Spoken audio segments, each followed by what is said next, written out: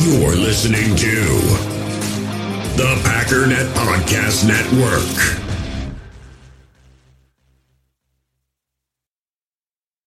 When you need mealtime inspiration, it's worth shopping Kroger, where you'll find over 30,000 mouth-watering choices that excite your inner foodie. And no matter what tasty choice you make, you'll enjoy our everyday low prices, plus extra ways to save, like digital coupons worth over $600 each week. You can also save up to $1 off per gallon at the pump with fuel points. More savings and more inspiring flavors make shopping Kroger worth it every time. Kroger, fresh for everyone. Fuel restrictions apply. Another day is here, and you're ready for it. What to wear? Check. Breakfast, lunch, and dinner? Check. Planning for what's next and how to save for it? That's where Bank of America can help. For your financial to-dos, Bank of America has experts ready to help get you closer to your goals. Get started at one of our local financial centers or 24/7 in our mobile banking app. Find a location near you at bankofamerica.com/talktous. What would you like the power to do? Mobile banking requires downloading the app and is only available for select devices. Message and data rates may apply. Bank of America N.A., member FDIC. Actually, it's the lead play in our offense. Double tackle, take the defensive end if he's over him. If he's not, you drive down the first man who is inside. Pull back and tell him to take the first man outside the offensive tackle. No one goes. Go right by them and field inside. If the YN has the linebacker taken out, he cuts inside. If the YN has the linebacker in, he comes all the way around. So look at this play. What we're trying to get is a seal here and a seal here and try to run this play in the alley.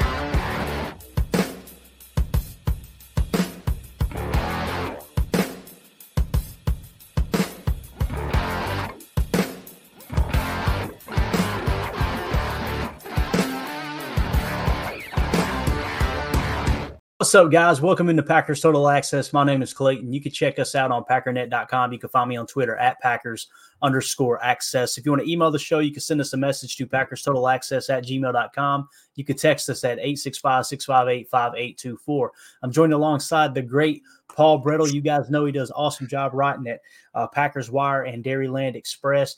Paul, we got a herd in here, man. We had something like 20 people waiting in the room for you to hop on, and I guarantee you they're going to leave as soon as you get through spilling knowledge. But how are you doing, pal? I'm excellent. As always appreciate the kind words, even though overblown a little bit, but I appreciate it nonetheless. And hey, just happy we get to talk about a victory this week. Oh man, I'm telling you, I can't wait to get into it. I definitely want to get your Rams recap because we know the Rams were beat up just like we are, right? But gosh, it's just such a different feel on Monday morning, man. And when you wake up and you got that dub, and when you turn on Good Morning Football, you ain't got to worry about any Packers slander, right? Yes. So it's always going to be a good day. But we've actually already got a super chat in here, and I wanted to ask you this question, if it's all right with you, Paul. We got Josh Martin with the super chat. Thank you so much, pal. He said, for us to get into the playoffs, who do you think has to take the second half leap/jump? Pick one from offense and defense, and he ain't going to let us cheat, Paul. He said, excluding Love, because that's a given. Yeah, right. He says Christian Watson and Devontae Wyatt. So who do you think would need to take a second half of the season leap for the Packers to somehow, some way sneak into the playoffs? So I think Josh's answers are excellent. Like, I was thinking through who I was going to pick, and honestly, I think those might be the top two. So I'm going to steal one of them from you, Josh, the Christian Watson one. There you go. And I can't remember if I've referenced it on here before, but this first half of this season, to a degree, mirrors a lot of what we saw last season. And in respect to last year's team, they couldn't push the ball downfield either. They didn't have the same speed that this year's team does, but Watson was in and out with injuries. Dobbs was in and out with injuries. That's not a job that you ask of often for a Lazard, for a Randall Cobb. So like we've talked about, defenses don't respect it. They shrink the field, makes the run game harder. Short area throws more difficult. Attacking the middle of the field more difficult as well. But then all of a sudden, week 10, I'm sure we all remember Dallas Cowboys, Christian Watson, 4 receptions, 107 yards. That breakout stretch that he started to have began there. And defenses started to play this team differently. All of a sudden, they start easing back. More opportunities underneath for others. It's not just the big play, the chunk plays that Watson can generate for himself, but it's what he does for others within the offense and the opportunities that he creates for them, again, over the middle, underneath, in the run game. And so this offense really, really needs that element. I don't think we're going to see true consistency from this unit in a passing game perspective until they can start to be a bit more efficient on those type of throws. And what we saw against the Rams was a good start in that regard. And we'll get to it here in a second in terms of the run game and how that all intertwined. But to me, having Watson, having that ability, because they do have speed, Jaden Reed, sub 4.4, the Packers clocked him at. Luke Musgrave, sub 4.6 for a tight end. Like, they have the speed, but there's no one from a skill position standpoint on this Packers roster who can do what Christian Watson does, when he's playing at that high level. So they absolutely need him to be that wide receiver one and have that big playability. Hopefully that catch that he made at the end of the game against the Rams is a bit of a catalyst for him, because he talked about leading up to that game that he said, I need to go out and be more aggressive. Like, he's fully aware that that's something that he needs to work on. And it was great to see him, when given an opportunity, able to execute it and come down with the ball. And just a little side note here, he mentioned today that he just got the wind knocked out of him. So it doesn't appear to be anything serious in that regard. So a positive, of course, but Christian Watson on the offensive side of the ball, I think Devontae Wyatt's a great choice on the defensive side. But just to not totally steal all of Josh's answers, I'm going to slide it over to one player over to TJ Slayton. If TJ Slayton can continue to play at just the consistency that he's had the last 2-3 games, if he can carry that into the second half of the season, this defensive front and then the defense as a whole is going to be so much better off. I know the Rams and Vikings aren't juggernauts from, a run game perspective, but the Packers run defense over the last 2 games has held those teams to 2.3 yards per carry. Like we talk about from the Packers on offense, when you can't get the run game going, you're put in predictable passing situations. Same thing for the opponent. And what's the strength of this Packers team? The pass rush. Rashawn Gary, Preston Smith, Lucas Van Ness, your interior guys, like everyone except TJ Slayton. And of course, Kenny Clark can be a very good run defender as well. But Jacoby Wood and Devontae Wyatt, Carl Brooks, like those are pass rushers. Those are get after the quarterback type of guys. That's what you have on your defense up front. So when you can put the offense in those second and long, third and long predictable situations, now the strength of your defense is able to actually play to its strength. I said earlier on in the year, because Rashawn Gary's numbers, he's just in his own stratosphere as far as this team goes, but everyone else is, from a pass rush standpoint, it's been a little inconsistent. And I definitely think that's a product of the run game. Like, if you're not stopping the run and the offense is in 2nd and 4, like, you can't be as aggressive. I asked Zach Tom about that on Monday, because they had the run game going on offense. What does that do for you as on the offensive line? He talked about wearing down the pass rush, as the course of the game goes on, because you're doing the dictating in that regard. He also talked about they can't pin their ears back the same way. And I think the Packers were really feeling that effect of living in 2nd and 3rd and shorts. It takes the bite away from that pass rush. So all that to say, TJ Slayton, if he can continue to play at that level, make the impact that he has in the run game, there's just going to be a positive trickle-down effect to literally every other player, every other position on the defensive side of the ball, because you're making the offense one-dimensional at that standpoint. I also talked to Isaiah McDuffie on Monday just to get kind of his thoughts on the game, because post-game, Matt LaFleur, unprompted, brought up Isaiah's name 2 different times because of his play against the Rams. And as I was trying to heap a little bit of praise on him for his performance, he was very quick to deflect it and talked about how he was given that opportunity because of the play up front, because of what TJ Slayton's doing, because they're occupying defenders, they're keeping the linebackers clean. Again, they're able to shoot those gaps, make those plays in the run game. Like I said, it's all intertwined. We know that it was a positive trickle-down effect that happens when you can stop the run. So to be different from Josh, I think Devontae Wyatt's a great one, because run defense is absolutely somewhere where he has to improve. And if he could make a leap in that regard and join Slayton and join Clark, the Packers are going to be much better off. But I'll go with TJ Slayton and Christian Watson.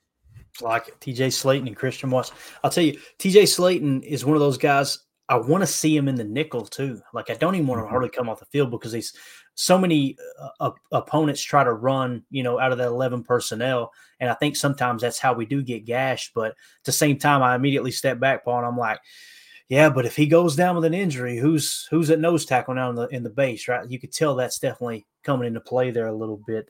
Good stuff there. Let's do this. Let's get your your Packers Rams recap, like we talked about here in the opening, man. It was fun to get back in the win column. You win whatever it was, 20-3, right? Mm-hmm. That's a pretty healthy win, right? It's one thing if you come out of there beating the Rams by 7 points, but when you come out and for lack of a better way of saying it, blow them out, you got to feel good coming out of this game. And I think we would all agree this was Jordan Love's coming out party, right? This was the best game of the season for Jordan. So much fun to watch that game. But what was your recap, Paul? Because I'm fascinated. Sometimes I read your articles and I go, don't remember seeing that. Go back and watch the tape. There it is. But how did you see the recap here? Yeah, so my instant takeaways I do right after the game, it was a mixture of, positives, which there were, and also kind of what the heck are we still doing out there? And we're coming off a win. I don't mean to be that guy right now, but there were still a lot of mistakes. The penalties, drop pass by Malik Heath, just some struggles and key situations for the offense, the 2 fumbles. Like, there's still definitely things that they have to overcome. And I thought Matt LaFleur summed it up well. Like, we made improvements, but we're nowhere near who we need to be or who we want to be at this point. And I thought that was a perfect summation of what we saw. Now, the positives, because there definitely are. It's amazing what can happen, my friends, when there's a run game to lean on. It's a beautiful, beautiful thing for this Packers offense. To me, that's where all of this started. They've lived in 2nd and long, 3rd and long situations this season, especially in that Minnesota Vikings game. But even picking up 3-4 yards a rush, because that's what they did. I think they only had 1 rush over 10 or more yards. AJ Dillon averaged 4.4 yards per carry. Aaron Jones, 3.7. Like, it's not like there were these chunk plays after chunk plays that they were leaning on, but it goes to show the offense to truly feel the ripple effects of what the run game can do for them. Doesn't need to be these constant big plays. You just need positive plays. Yeah. You need to put yourself in 2nd and 6 where, again, defense has to play both the run and the pass. Jordan Love said after the game, when you got that run game going, opens up passing opportunities. Matt LaFleur said as a play caller, makes his job easier. He's able to better keep the defense off balance. He's able to dive deeper into his playbook. He said after the Vikings game as well, because they can't get the run game going because they're living in 2nd and 10 plus, 3rd and 10 plus, that they haven't even, they're like, that Vikings game is a great example. They didn't even fully get into their game plan, at that point because of just all the early struggles and just living in those long down and distances. So that run game kept them ahead of the sticks, took the playmaking burden off of the passing game, which is an absolute must. Because back to my original point, like, the margin for error for this team, especially in the passing game, is still really, really small. Like, things need to go right in order for them to move the ball. There are 4 scoring drives, 2 touchdowns, 2 field goals. No penalties occurred on them. When they did have a penalty, they did not score in that game. Like, that is the type of margin of error we're talking about. They can't be in 2nd and 15s. They can't be in 3rd and 12s. It's pretty telling right now with this offense. Like, just watch how first down goes and we'll kind of know what the rest of the drive is going to look like at this point. And so the run game let them keep ahead of the sticks, stay out of the predictable passing situations. And it's not a coincidence that Jordan Love put together his most efficient performance of the season. Also, credit to the offensive line and pass protection. PFF charted them as Love only under pressure on 7 of his 31 dropbacks. That's a rate of about 22%, which if you're under 25%, you're doing really, really well. If you're under 30%, you got a solid offensive line, just to provide some perspective for that. But over the previous 4 games, Love was under pressure combined around the 40% mark. So again, a noticeable difference. And we've talked about it on here before, just all the chaos that's been going on around him. We saw who he can be as a quarterback. Not that there aren't areas to improve upon. Absolutely there are. Missed the deep throw, missed some other reads as well. But we saw a quarterback who is much more decisive, much better with his decision-making. Again, when he has a run game to lean on and some time in the pocket. And football, as we know, isn't a perfect game. Conditions aren't always going to be ideal for him. But if you can give him at least the framework of some time, some sort of run game to lean on, we've seen a quarterback that can find some success. And now the key for them is going to be trying to build upon that, because that's just not something they've been able to do this season. But to me, the run game was the absolute key.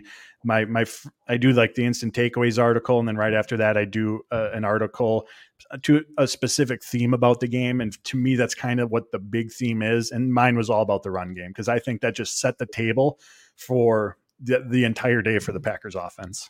Definitely. And, it's even though, like you said, Aaron Jones only averaged whatever it was, 3.7 yards a carry. You could just see the defense. You could feel his presence because he can hit that home run. And the defense really has to pull up. And like you were saying, they can't just sit back there and say, okay, we're going to protect against the deep ball, or we're going to, play 7 and 8 coverage. They've really got to get in there and hug the box. And man, I'll tell you, that Luke Musgrave touchdown, it's play of the year for me so far. I know it's early, but man, that was a blast to break down. I'm writing down terminology I've never wrote down on Chalk Talk, sitting there going, my goodness, like this, what a play design, great execution, and the perfect name for the play too, Paul. Hollywood. It doesn't get any better than that. That describes it to a T. I was just going to say, Jordan Love was asked about that in the locker room today. And for me, it just provided interesting perspective, because that play was, LaFleur couldn't remember if it was Stenovich or John Dunn who brought it to him. And he said it's a play that's been around the league. It's not like the Packers just pulled this out of thin air. But in terms of a peek behind the curtain, in terms of the implementation of it, Jordan Love was asked, how much did they practice that play last week? He said they went through it full speed one time and then maybe one other time in walkthrough. To provide some perspective in terms of, oh, here's a play. Let's throw it in the playbook. We're going to run through it once at full speed. Maybe we do it in walkthrough on Saturday. And then that's it. And then all of a sudden the situation's right for LaFleur to green light it, gives the play call, and then they go and execute it as well as they did. Aaron Jones, AJ Dillon selling those fakes, Luke Musgrave staying in the block as long as he did. It was so well executed. And when he said that they only ran through it one time at full speed, this brand new play, like I said, it was a peek behind the curtain where, at least for me anyways, I won't speak for anyone else, but I assume there was, we ran it each day, maybe once or twice, something like that, because it is brand new, but just threw it in, did it once, maybe twice, and off they were.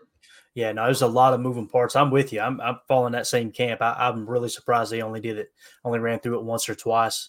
The way the guards pulled, it was just like, man, there's a lot that, everyone has to play their role in that play perfectly. And even Musgrave kind of selling that seal before he leaped.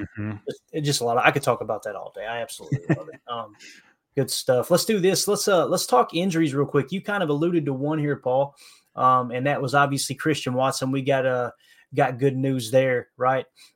This is a tweet from you earlier today where you were talking about, from LaFleur following Wednesday's practice, who didn't participate: Jair Alexander, Quay Walker, Yash, John Runyon, limited participation, Kenny Clark, Rudy Ford, Elton Jenkins, Aaron Jones, Christian Watson as a full participant. So you said just a second ago, Paul, that basically Christian Watson just got the wind knocked out of him, right? I know there was rumors it was a back injury. There was rumors it was a neck injury. There was rumors he was in concussion protocol, which I guess was true, and he cleared those pretty quick. Just give us kind of an injury update and give us some hope against the Steelers team this weekend. Yeah. So right after the game, Matt LaFleur's press conference said that Christian Watson hadn't suffered a concussion, so they ruled that out pretty quickly. And then today at his locker, Watson said that he just had the wind knocked out of him.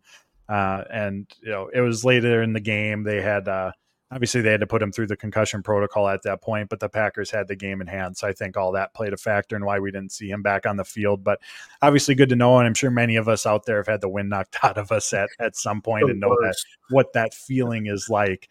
But good news there, he was a full participant in practice. Jair Alexander, he was on the injury report with a shoulder injury, so different than the back.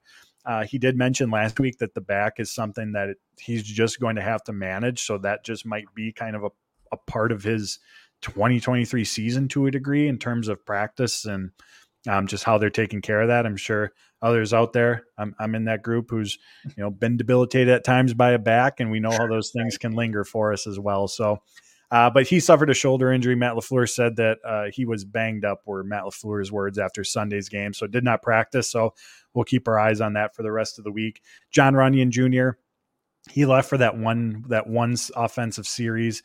I'm guessing with the neck injury that he was on the injury report with.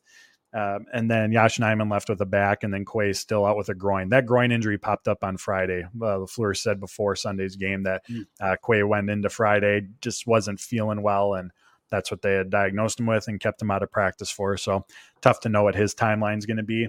Great news, though. Kenny Clark was a limited participant. Matt LaFleur said after the game that the shoulder injury, they didn't view it as long-term, but what does that mean? Does that mean it's not a month, not 2 weeks, but good to see him out there in a limited capacity. And Aaron Jones as well. limited, but did not have the red jersey on. They're going to, talk to him, work with him throughout the week. But my take on it is that he is in good shape. I think that this is just kind of part of their workload, process that they're going through with him, and probably what they're going to continue to do throughout the rest of the season. As we mentioned, Christian Watson was a full go, and Rudy Ford back at practice after missing last Friday, and then the game as well. Got it. This is a little off cuff, and actually it's not. Look at this. I should have just kept my mouth shut. I would have appeared professional. I was going to say, ask you about the safety position. We're going to jump right into the Steelers game preview here. Let's say Rudy Ford is healthy. It's probably going to be Rudy Ford and Jonathan Owens, right? I was kind of hoping, I would really like to see Rudy Ford and Anthony Johnson Jr., and then, of course, have Jonathan Owens kind of play big nickel from time to time, whatever. How do you see the starting safety position, and then just roll it right into the Steelers game preview? Yeah, absolutely. I would like to see that as well. I don't think once Savage is back, I don't think Anthony Johnson is going to jump Rudy Ford by any means. I think potentially, if they want to see more of him, he showed, had a good initial game out on the field. We always go back to this as an evaluation year.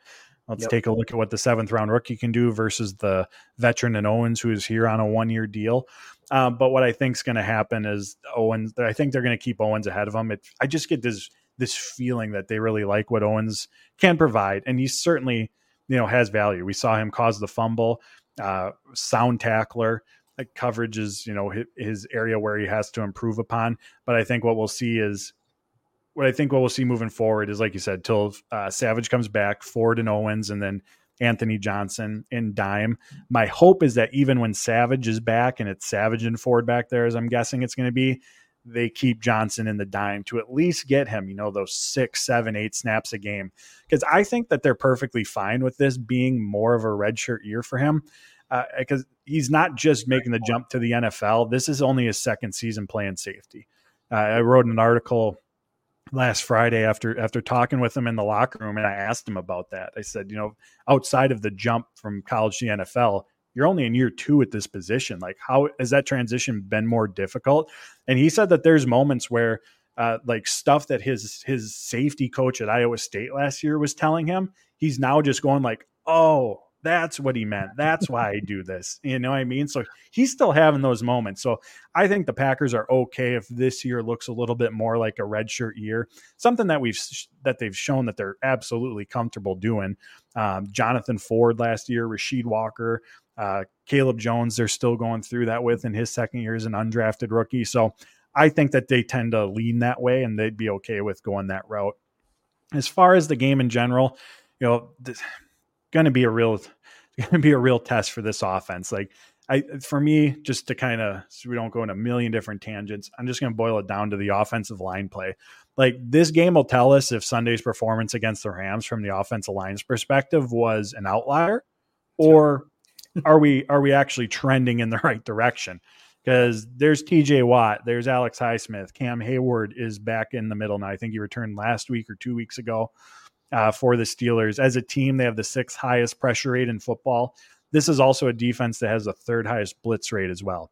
So not only do the tackles have to worry about Highsmith and Watt on the outside, the interior defenders are going to have to worry about some blitzes coming at them as well. That could be absolute pure chaos. And again, we've seen how quickly things break down for this offense when Jordan Love doesn't have time back there. So that's going to be the big thing for me. And just to kind of zoom out, bigger picture, this game to me feels like a massive, massive swing game.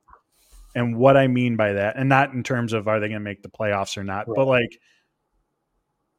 I could see a path where decisions about jobs are made, where decisions about jobs are made 4 or 5 weeks from now.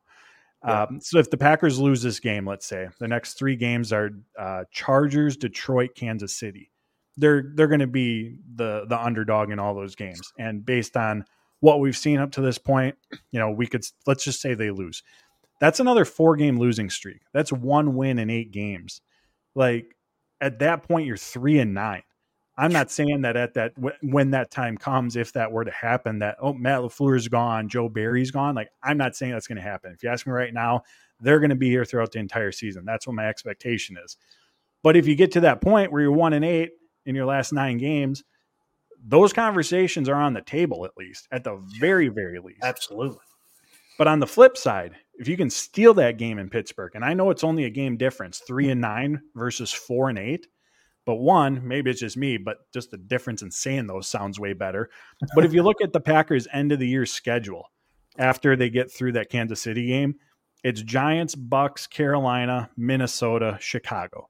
Like, even if you win just 2 or 3 of those games, say you go 2-3, say you go 3-2, all of a sudden you're in the 6 to 7 win range. And we go back to the start of the season. That's where a lot of people had this team.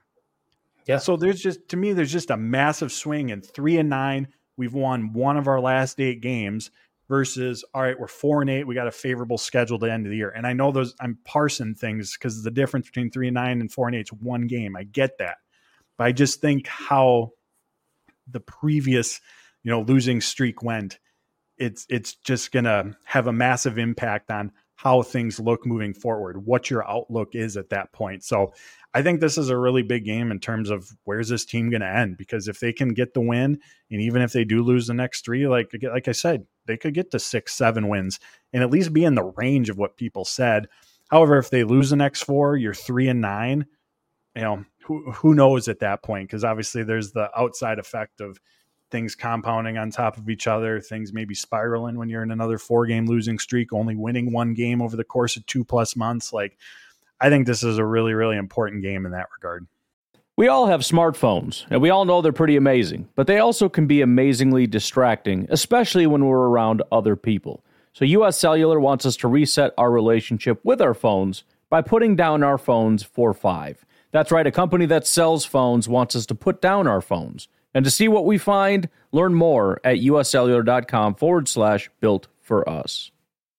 Passion, drive, and patience. The formula for winning championships is also what keeps your ride or die alive. eBay Motors has everything you need to maintain your vehicle and level it up to peak performance. Superchargers, roof racks, exhaust kits, LED headlights, and more. Whether you're into speed, power, or style, eBay Motors has you covered. With over 122 million parts for your number one ride or die, you'll always find exactly what you're looking for. And with eBay Guaranteed Fit, your part is guaranteed to fit your ride every time or your money back. Because with eBay Motors, you're burning rubber, not cash. With the parts you need at the prices you want, it's easy to make your car the MVP and bring home huge wins. Keep your ride or die alive at ebaymotors.com. Eligible items only, exclusions apply.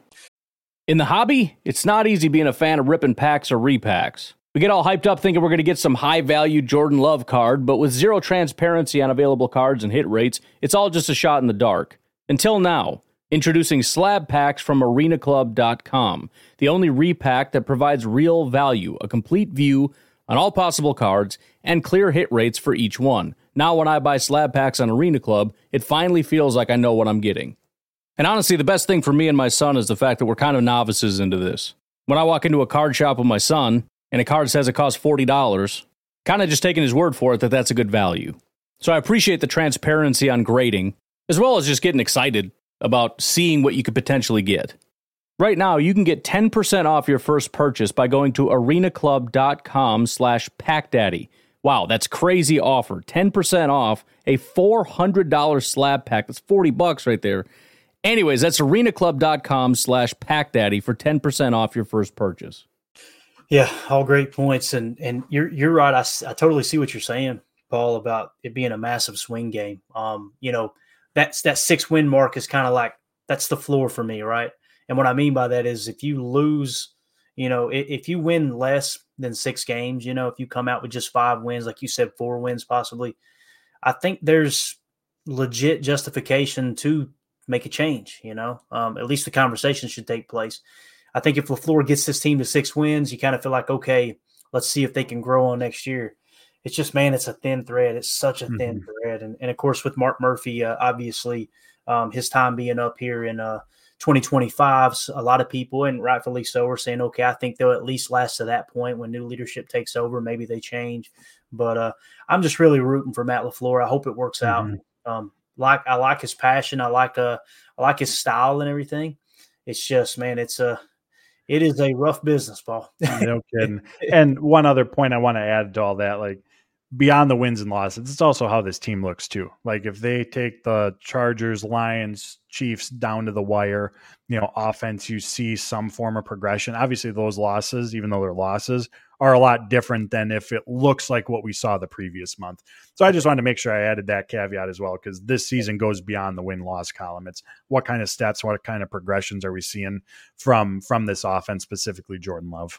Yeah, definitely. Very well said. And Omar sums it up for me in the chat here. He says, Belichick would have plenty of suitors, rest assured. And I say that, I put that quote up there, or that post up there, Paul, because if Bill Belichick's on the hot seat, I think everybody's on the hot seat. It's that's just the way the business goes. But I'll tell you who isn't on the hot seat. It's you, Paul. We appreciate your time, buddy. You got anything coming up? You want to give us a sneak peek? Any articles about the drop, or are you working on anything right now? That's a good question. One that I know I'm going to be working on here tonight is about Dontavian Wicks. I asked Jordan Love today about him. Just my specific question to Jordan was, he's becoming a guy that you're finding pretty frequently. Like, what is it about, his skill set from an execution standpoint that keeps putting him in those positions to make those plays for you? And what he said I think is a lot of what we can see. He talked about his release at the line of scrimmage, his ability to create separation and win routes, and then also just the precision at which he plays with. And really that's something that's been lacking from this Packers receiver room as a whole. I'm not suggesting that he should start out snapping Dobbs and Watson, right, but I do think the discrepancy in terms of the variance between them, I think the gap should close a little bit, because you're in a position where you're trying to find something. You're trying to find something to hang your hat on, some go-to option. And I know he had the drop pass against the Vikings. There was the fumble trying to make the play against the Rams, but he's done a lot of good for this team. And we talk a lot about the Packers receivers needing to make more contested catches and they'll make those 50-50 balls. How about someone like Dontavian Wicks who just wins his route and you have an easy completion to him? How about we get more of that too? So yeah. I hope to see some more opportunities building for him moving forward. Definitely. I broke down on Chalk Talk where they ran a wolf concept on the outside, which is basically an out with a corner over top, and it was Wicks. And just that little extra inside move to create just enough separation. Love threw a great ball. You can see it, Paul. They're creating chemistry, man. I'm excited about it. But go ahead. I was just going to say I thought back to the preseason, when you're up in the press box and you kind of have that alt 22 view versus the on the field, like at training camp. And that was when when you could really first see like his route running in action. Like he's not he really, really sets the receiver up, like to the point sometimes you're like, all right, when are you going to make the move? As it's happening. But one stat or couple of stats paired together that I think just sums up his ability to win. I think his 40 time was like 4.57, like not blazing whatsoever. But his 2021 season at Virginia, he was one of the top receivers in downfield receiving yards. Like that just tells you he has the ability to win and create separation, even though he doesn't have Christian Watson, Jaden Reed speed. And again, he's ride the hot hand. He's getting open. He's building that rapport, like you said, with Jordan Love. Let's give him more opportunities and see what they got. Absolutely. Good stuff as always, Paul. Can't thank you enough, man. Everybody be on the lookout for that article to drop. I know we got a lot of Wicks fans in here, so I'm excited to read that one. Again, you can find him on Twitter at Paul_Bretl, writes for Packerswire and Dairyland Express. Paul, look forward to it every week, man. I really appreciate your time. Thank you, Clayton. One of my favorite talks each week. Appreciate it. Awesome. Have a great night, buddy. And again, that was Paul Bretl. Now we're going to get the Stooges all together here. Look at this. You kidding me? What's going on, fellas? We're bringing Emilio from Tennessee. We got Tim live in Green Bay. Tim, let me tell you something. This is Tim's flu game right here. This is Tim. You remember Jordan back in the day, right? He. A lot of people said he was hungover. I don't know, but Tim's a little under the weather, and he's out here anyway, man, showing that dedication. How you doing, Tim? Hey, I'm all right, guys. I'm here. Let's do it. I'm ready. All right. Ready to go, right? Man, a few words. You can play, right, guys? Exactly. There's a difference between being hurt and being injured. Damn it, let's go. If you're hurt, you can't play. No, if you're hurt, you can still play. If you're injured, you can't. So are you injured or are you hurt? We need some program video drops is what we need. If you guys in the chat have never seen the movie, The Program, I don't know what you're doing with your life. But Emilio, how you doing, dude? I'm good. Sorry, Tim. We were at 80 today. Nice breeze. Blowing leaves was a problem with the wind, but besides that, it was a good day. Good problem to have. It's a good reason to go, you know what? The wind's too gusty. Let's go home and have a daddy soda. Yeah. Yep. There it is. That's the way it works. But I want to get y'all's take on what Paul said. Did anything stick out to you? I'll start with you, Tim. Did anything pop to you there as far as what Paul covered? Just speaking on Tay Wicks was great. I can't wait to see the article. And what he said is absolutely true. Now, I don't get the cool press box view from training camp like Paul and Herman and those guys do. But I did get up to the Crow's Nest this year, which is as close as we can get as fans over there at Ray Nitschke Field, where you can kind of get your own all-22 angle, kind of dead center on the top. And that was one of the things I noticed right away. I kept looking. I'm like, who's this 13? Man, this guy's really running some routes. And it's like, oh, he's a rookie. It's like, holy crap. So Paul had a great point there. You know, we talk about guys high pointing the ball, making contested catch, come back to the ball, bail out your quarterback. Well, great point by Paul Bretl. How about we just roast the defender and you're just so open that you make it easier on your quarterback, you know, because then we'll really have some things to discuss. If you got, you know, guys that are just beating their coverage and we can't get the ball there, then we've got big problems. So guys like Tay Wicks, man, and Dobbs too. Romeo Dobbs runs wonderful, crisp, technical routes all the time. So, you know, it's refreshing to see this in, you know, rookies and second year guys. So, but yeah, I thought that was a great point. Just his comments on Tay Wicks. I noticed that myself too over the summer, and we're seeing it now in the season. So yeah, you're starting to see it in the PFF grade rising, right? You've seen it on the tape when we did Chalk Talk. He started to pop. But yeah, I completely agree. What about you, Emilio? What stood out to you about Paul's conversation? Definitely the Tay Wicks. And then on top of that, just the team itself. I mean, if we go, like Paul said, if we drop this one and it starts to, you know, the ball rolling downhill, I don't want to see what's at the end of it, you know. Right. But no, I mean, I love just having Paul on the show, man. He, like you say, man, he raises our intelligence level a little bit there and drops some knowledge on us, but it's a good time always. A little bit, boy. That's the understatement of the night right there. Speaking of that, we got another Paul in the chat set. Paul Robertson said, what do you think Clayton's drinking in that big booty coffee mug? Listen, guys, I'll take there's no alcohol in this. All right. This is just straight coffee. Actually, as I've gotten older, I like cream in the coffee, all right? Judge me if you want, okay? I don't drink it just straight black. But, man, I will make it as bold as possible, like espresso style, then load the cream in there.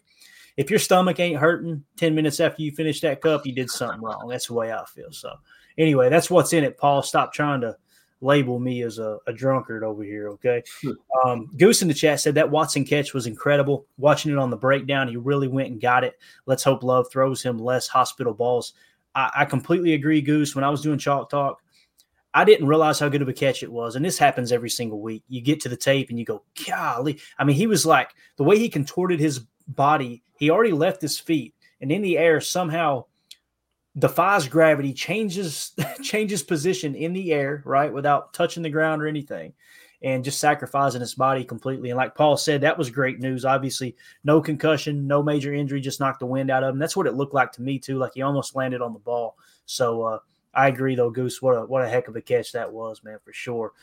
So you guys know here lately, one of the hot button topics that we've been covering was Josh Myers, right? And, you know, everybody's got an opinion on him. It's you know, I'm not here to say anyone's right and we're wrong or you know, they're right, whatever. What I thought we would do is, okay, as we kind of close this chapter of the hot button topic, let's do a poll, right? A poll question on Twitter. So what we did was we actually did the poll, and let me pull it up here. I know I've got it right somewhere. This is great podcasting right here. Great podcast. Great podcast. Okay, here we go. There it is. Fire the producer. Exactly. You can't fire me. Josh Myers poll question. I said, let's end the debate now. Some Packers fans are very high on Josh Myers while others are very low. Knowing what you know now, what is the highest round you would draft Josh Myers now? In other words, what round talent have we gotten from him? I really wanted to corner those people that keep defending it. Like, okay, put your money where your mouth is. What kind of draft pick would you spend on Josh Myers for who he is today as a player? First round, second round, third round, or the final option was fourth round or later. Some people I said I went easy. I got plenty of comments where people were like, undrafted, right? So first round, 1.5%, second round, 11.5%, third round, 43.2%, fourth round or later, 43.8%. So I was really surprised at how many people said third round, but as I got to thinking about it, it kind of did click with me. Like, you know what? That does kind of make sense. He's been very durable, right? He's a good pass blocker. I think we all feel comfortable saying that. He's just booty cheeks at run blocking. So with that being said, Tim, how would you have voted on this poll right here, man? What would have been your pick here? Well, number one, I think it's cool that I see that at least Josh voted for himself there for the first round. Is that what it was? No, I mean, I'm just joking, but you know, no, you're not. But no, I was definitely, I was in the 43.2% camp. I voted third round this morning when I voted. And kind of like what you said, you know, there's issues here, but there's other attributes that he brings to the table that, you know, you can't let be overshadowed just by the other issues that he has. You know, durability is a great point, especially on a team like ours that is constantly battling injuries. I mean, what team in the NFL isn't? So anytime you got a guy that can stay out there, that's a strong attribute to his game. Yeah, pass pro is pretty good. But yeah, we got to get this run blocking shored up, and you know, it'd be nice to have a center that can help set some protections and not put it all on our QB1 and our really our coordinators, trying to, you know, like, for lack of a better term, idiot proof some of these blocking assignments. You pointed to that the other day. You know, we simplified a little bit. No more pulling guys around and expecting them to do things that are out of their wheelhouse. So yeah, I took him for the third round, which I think is fair. I'm not sure what your thoughts are on that, but that's kind of why I voted that way. Got you, third round. All right, what about you, Emilio? Tim took it from me. Third round was my take too. Honestly, I feel like we would have flipped any of our thirds and been, hey, let's see what we could have gotten the second at that time. But again, it's all, you know, we're all looking at it in the past at this point. You know, the dude's been on the field for us. He's played for us. He's played with Aaron Rodgers. I feel like he's had to learn something, you know, playing there with him. So we should have something that we can grow on here. It's just not been 100% put together. Maybe he's never going to be able to run block, and maybe we just always run a double with him or something like that. Maybe we just have to figure out how to work around him if it's not going to be something that gets fixed, you know, right away, sort of thing. Definitely. Jarrell Lee in the chat says late third. And then Drew comes in and says, I said the only acceptable answers are fourth or later or third round because they're useless to us. LOL. The people who thought undrafted voted third round. Makes sense. Now it all makes sense. And Jake drops it on us. Exactly. All right, let's see what Jake Shavink, the authority in draft talk, has to say about this. He says, I mean, he did go 62nd, just 3 picks from the third round. That's a very good point. That's a great We hear second round, you know, and we immediately think that's, you know, I kind of look at the first 3 rounds as these are guys that, you know, like Goody really said, they should be in your top 50, right? Like if you've went the extra mile and you're truly not looking at other draft boards and you're simply going, okay, this board is going to be created strictly how I feel about the player. If you're able to land all first 3 of your picks, you know, first round, second round, third round, obviously if you just got 1 pick in each round and you get a top 50 prospect, man, you're feeling good about that, right? It's just, to me, I think the biggest issue for me is it's such an important position. Once you realize what you have in Josh Myers, and listen, just like we said about the Rasul Douglas trade, right? Carrington Valentine may come out and ball out, and if he does, it's going to be a good move by Goody. If they fall flat, then we're going to be able to sit here and say, all right, they semi-tanked, right? They made the team weaker and did it intentionally.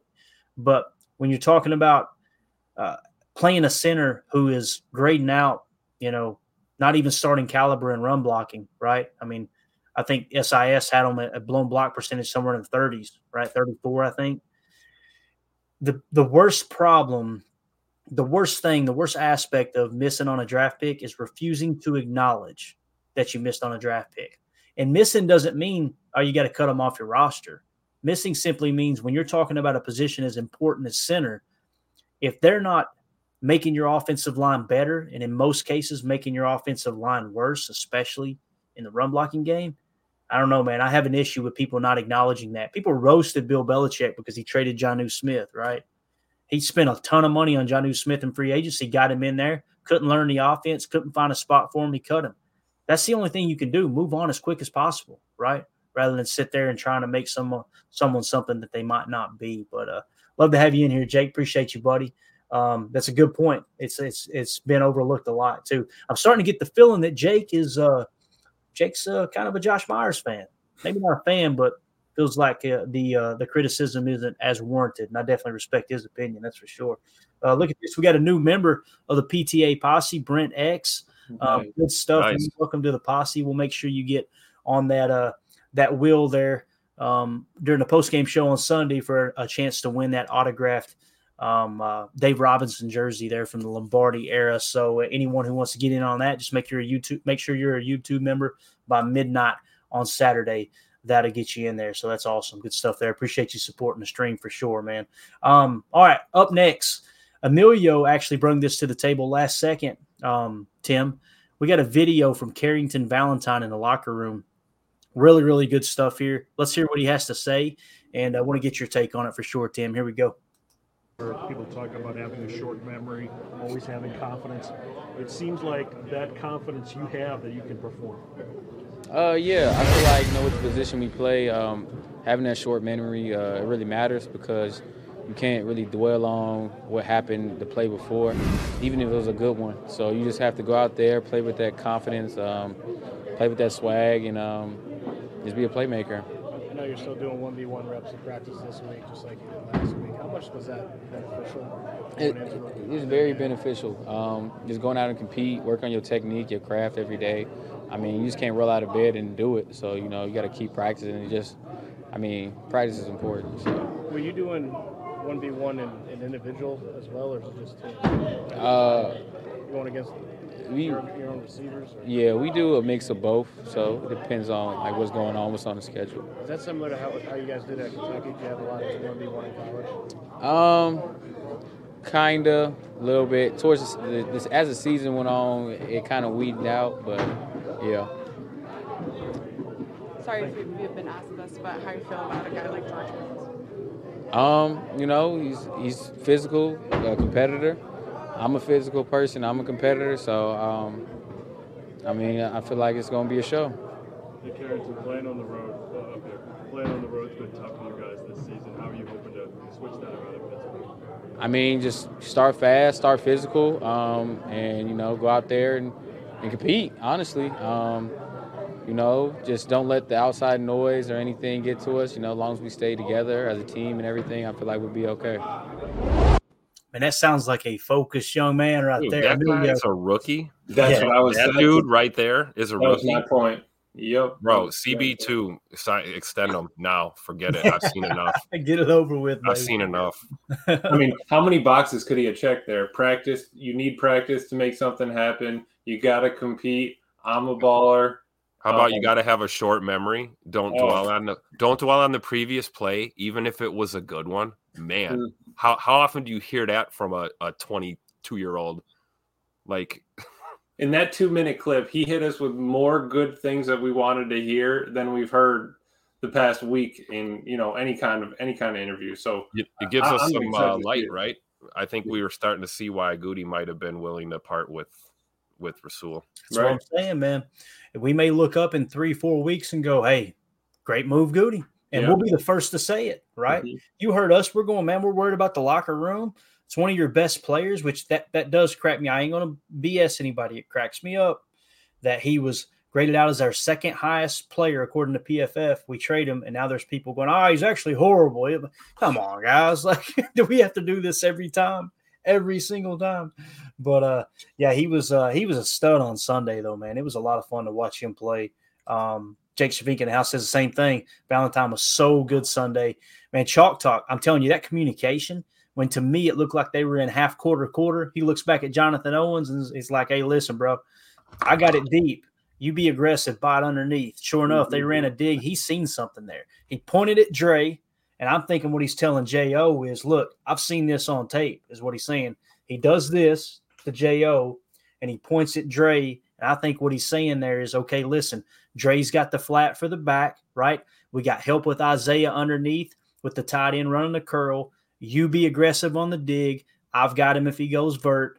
And it's sure enough, man, the way the play unfolded, that slide adjustment, you see Rippon look right with the stripe of his helmet and went crap and immediately come back to the corner, threw right into coverage where he got baited by Jair, tipped, AJJ with the pick.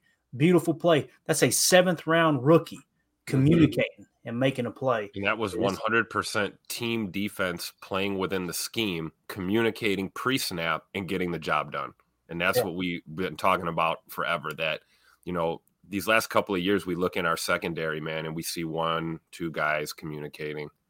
We watched this game on Sunday, man. Everybody on that defense was communicating with each other, pre-snap, post-snap.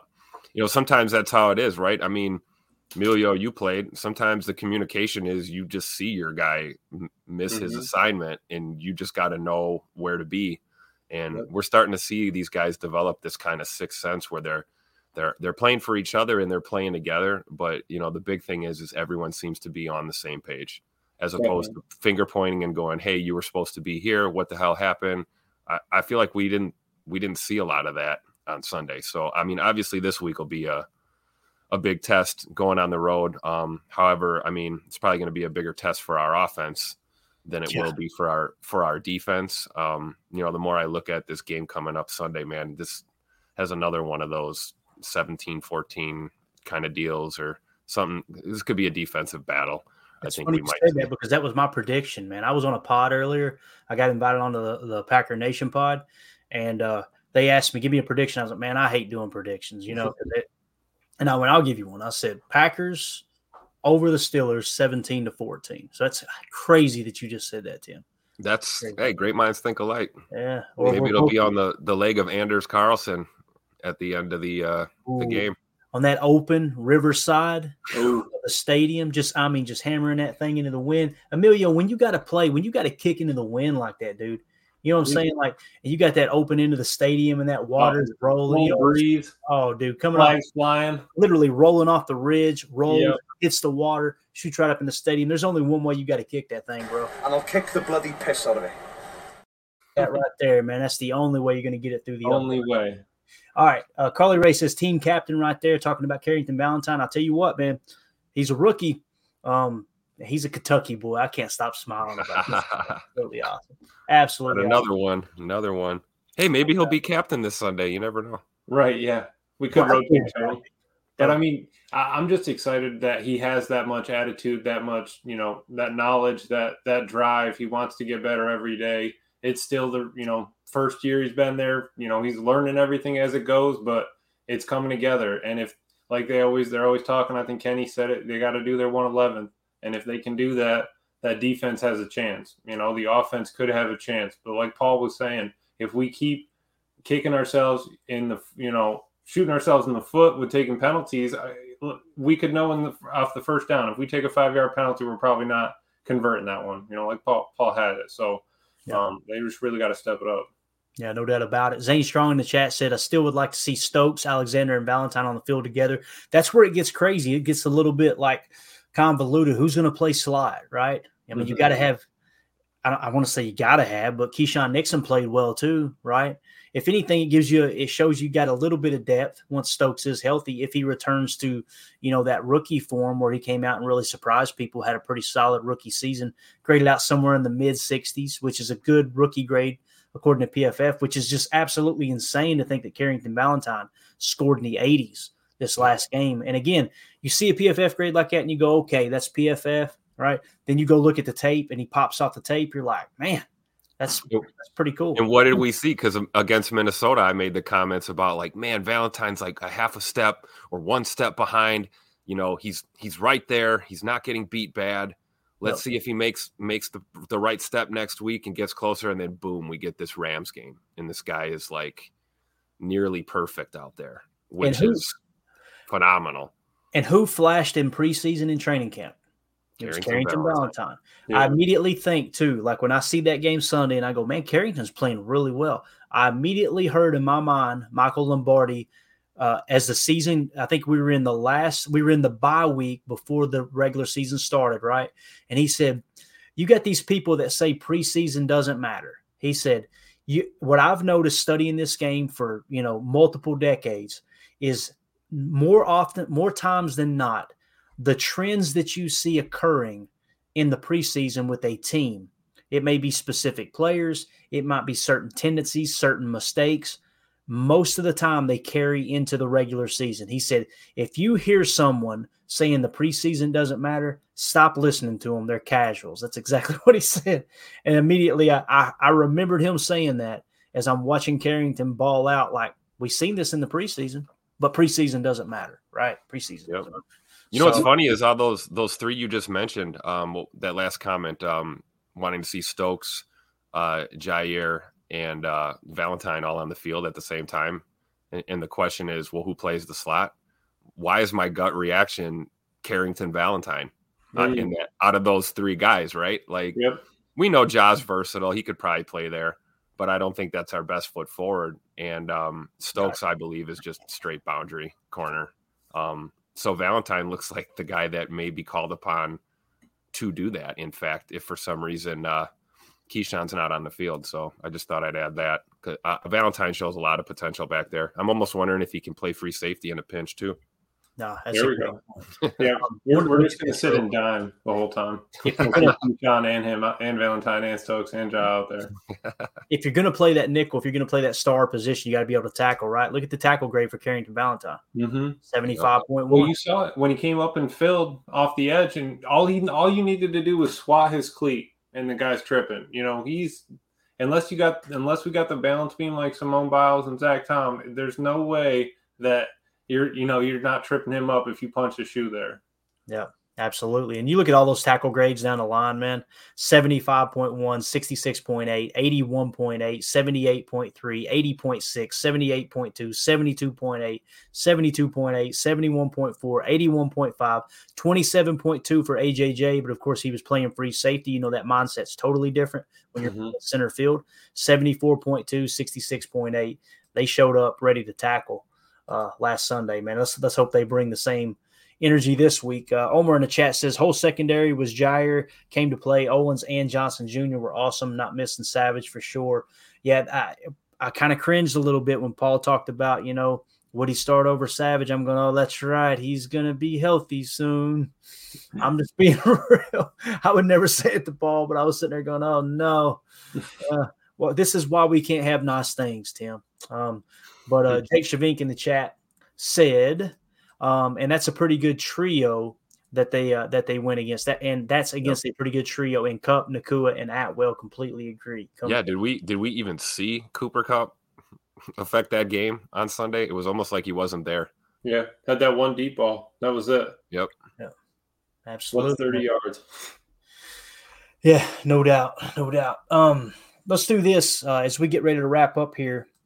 I was wanting to hit a quick little preview, but I think we're gonna let that ride. We're almost to the hour mark. What do y'all say we get done on time tonight, man? Y'all good with that? Oh yeah, let me get this one in though, real quick. We're going to wear the 50s, the throwbacks this weekend. Look at Tim. Look at Tim. The all green with the yellow lettering and the yellow helmet, but everything else is the all green there. Tim, I wanted to hear your take on it. I was talking to Clayton earlier. You're a big uniform guy, Tim. Let's hear it. Dude, so the only time the Packers were any more terrible than they were in the 1980s was in the 1950s. It's true, man. And I believe that, first of all, I love them. Like aesthetically, they're fire. So all these people who love these uniforms, like I got no beef with you. They're phenomenal. Right. They look clean. I love it. They are but great. I feel like we kind of jinxed ourselves, and I know a lot of people didn't like, the original 1919 throwbacks, the old blue with the brown pants. Yeah. But, to me, that was a little more fitting because that brought us back to the original, Packers and our founding and those early glory days. So there was good chi behind that. But going to the 50s throwbacks, and now we're stuck with them, I believe, for another 2 or 3 seasons. Yeah. And yeah, I was at the Jets game last year, and I'll just leave it at that when they wore those. Tim, you were at the Jets game last year? I sure was. On the 50-yard line, row 1. Yeah, that was you had great seats. Did you have good seats too? Really good seats? Really good seats. I was 50-yard line, row 1. Where? Behind the Packers? Behind the Packers. I was like 20-yard line, like row 2. I bet nice. Behind Packers. I can't believe it. That's wild. Yeah. Small world. Yeah. But like they wore them 50s throwbacks, and that was just ugh. We got smoked. We got smoked, right? Yeah. The dude behind me was buying me booze because like he knew it was my first game, and he's like, "Yeah, man, I feel bad that they're just playing this bad." Then Lazard scores the touchdown. We all jump, but we were still getting stomped. It wasn't a problem, but my highlight of that. He not only rambled, but he rumbled and stumbled. You had too many daddy sodas out there, bro. Yeah. My wife and I were screaming at Ja on the sideline. There was like 3 minutes left. I think we were down pretty significantly. And we were like, come on, Ja, splash play. And he was putting his helmet on to go on the field, and he kind of stopped and looked like, yeah. And then he went out on the field.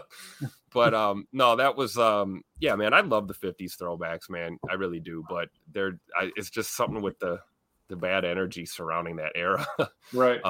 But hey, we wouldn't have had the success we had after that if we didn't have the failures we had before. So I'm all for it. I think this year we'll beat the Chargers with those throwbacks on, and it'll be a better experience than last year for sure. Yeah. Well, the last time when I don't even remember the last time we won in Pittsburgh. It's been a long time since we won in that. When's the last time we played in Pittsburgh? Yeah, that's a great question. When was the last time we played in Pittsburgh? I'm going to see if they actually have played in Pittsburgh, however long ago.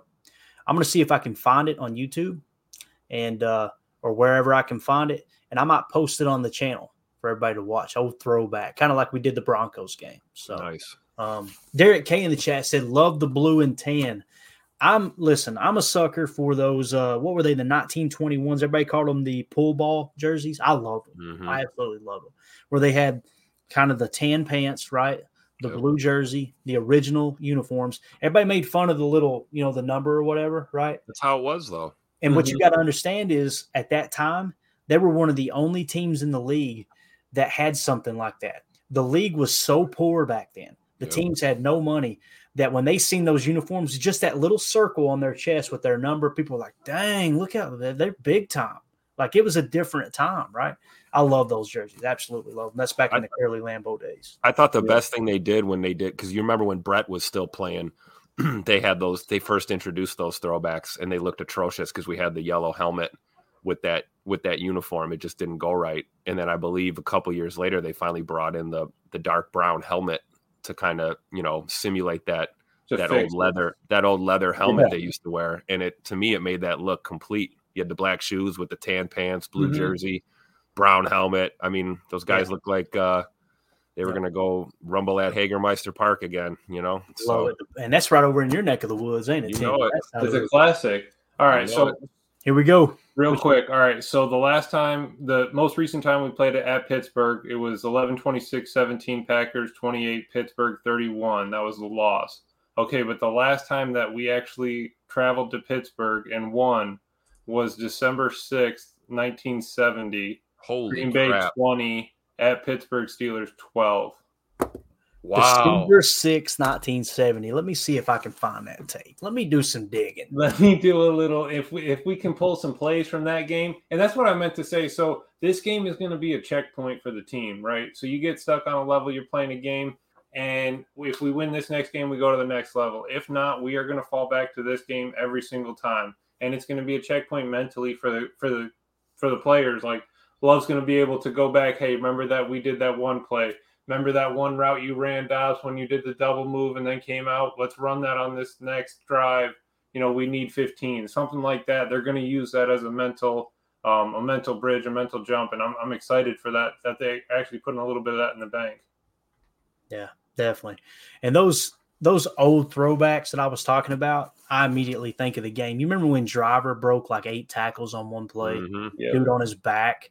Oh my God, man. God, it was a good old day. You know what, man? I think I might have to take a little trip up to 1265 tomorrow and make sure I make my rounds and let every one of those players on that team know that we ain't beat the Steelers in Pittsburgh since 1970.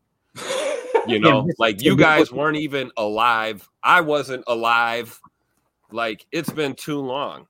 Mm-hmm. Give them a little extra fuel. Like, because there are guys that, I'm wired that way. If I was on that team and someone's like, hey, organization hasn't won in this building or in this city against this team. Yeah. In like 45 years, 50 years. Like, yeah, man. Even better, Tim, what you need to do is put on a black T-shirt, find a gold towel, and I want you to go over there and act like a Steelers fan. Like, you garbage organization. Get them right. Piss them off, dude. Yeah.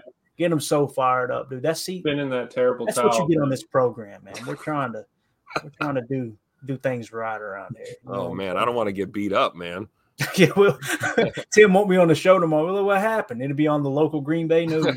Yeah, local man gets hung up by his toenails at Clark Hinkle Field. What the heck? Unbelievable. All right, so yeah, I agree. Thank you, Drew. Drew said Clayton is on to something. He's not talking about the marching powder either. Yeah.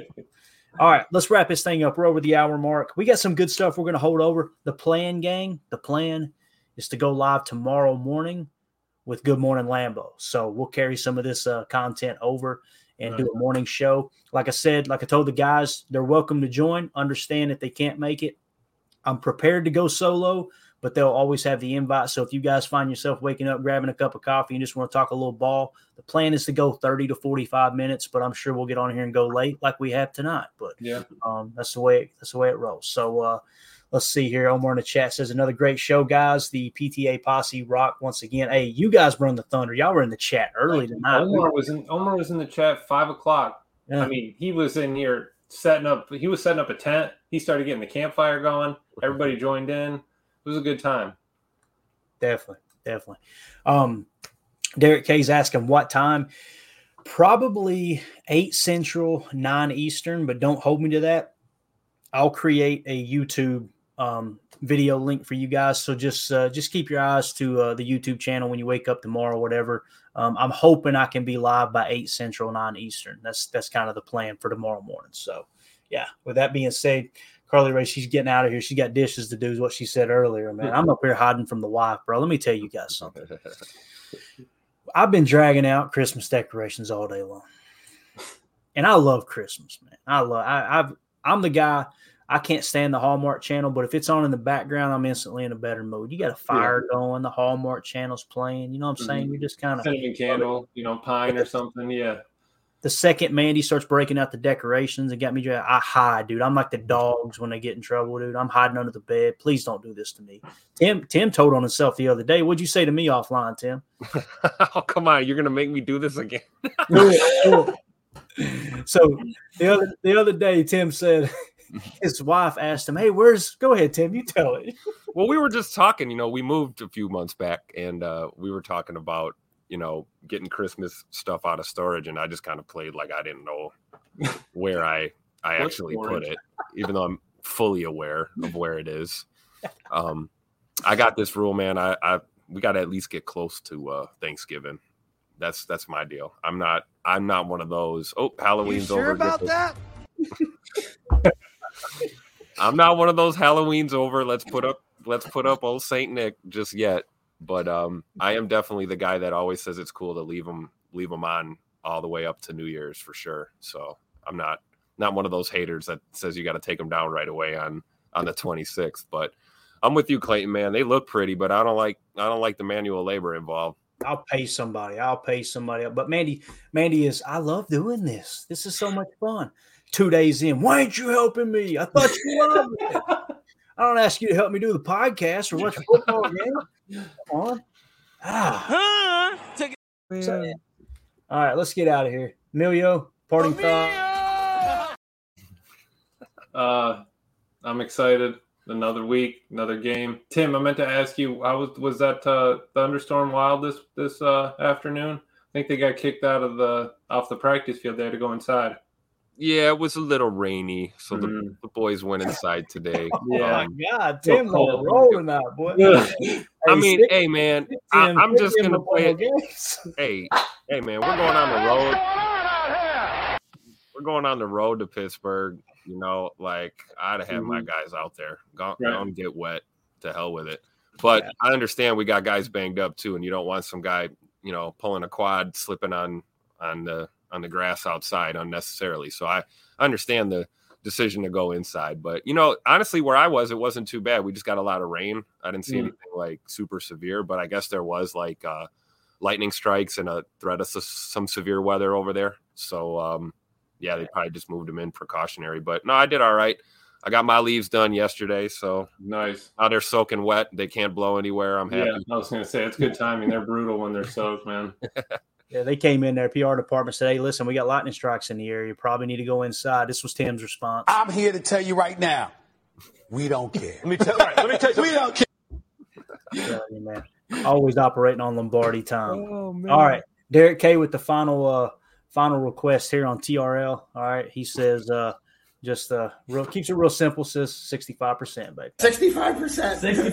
That's what I feel like a lifetime ago, man. I know, it sure does. All right, hold on. We got Drew here. Let's see what we got here. Drew says, I just imagine Mandy being on a lawn chair with a beer pointing to Clayton how to put the lights up, man. That's true. That's some truth right there. Straight truth. But you know what, man? YOLO, right?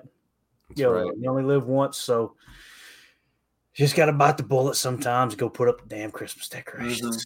With that being said, we're out here. Really appreciate everybody hanging out. Appreciate you guys hopping on. Again, we may title this Tim's Flu Game. We appreciate him toughing it out for sure. Emilio, thank you for suggesting the Carrington Valentine video. That was really, really cool to see. Yeah, that was great. Definitely. And I want to give a special shout out to the Super Chat, Josh Martin. Thank you so much, buddy. Appreciate you supporting the stream. The chat was absolutely lit. Congratulations to Brent X becoming a new member of the YouTube group, the PTA Posse. And like I said, we will get you entered into that contest to win the autographed Dave Robinson jersey. So again, thanks to everybody for making this an awesome show. Special shout out to Paul Bretl, man. He gets better and better every time. Absolutely love his work. Go show him some love, guys. Follow him on Twitter at Paul_Bretl. Go throw some clicks in on the articles. Give him a read. This dude, he's straight to the point. Nothing's too wordy. Some people like to try to act smart. That would have been mean. They try to show how smart they are. Paul is just straight to the point football guy. Just a rabid Packer fan as well. Absolutely love that dude. So with that being said, for those of you listening on the pod, thank you for making us a part of your day. As always, let's go out and be the change we want to see in the world, and go Pack Go. The power sweep. Actually, it's the lead play in our offense. Tell the tackle, take the defensive end if he's over him. If he's not, you drive down the first man to his inside. Pull back and tell him to take the first man outside the offensive tackle. No one shows. Go right by them and field inside. If the YN has the linebacker taken out, that's inside. If the YN has the linebacker in, he comes all the way around. If you look at this play, what we're trying to get is a seal here and a seal here, and try to run this play in the alley.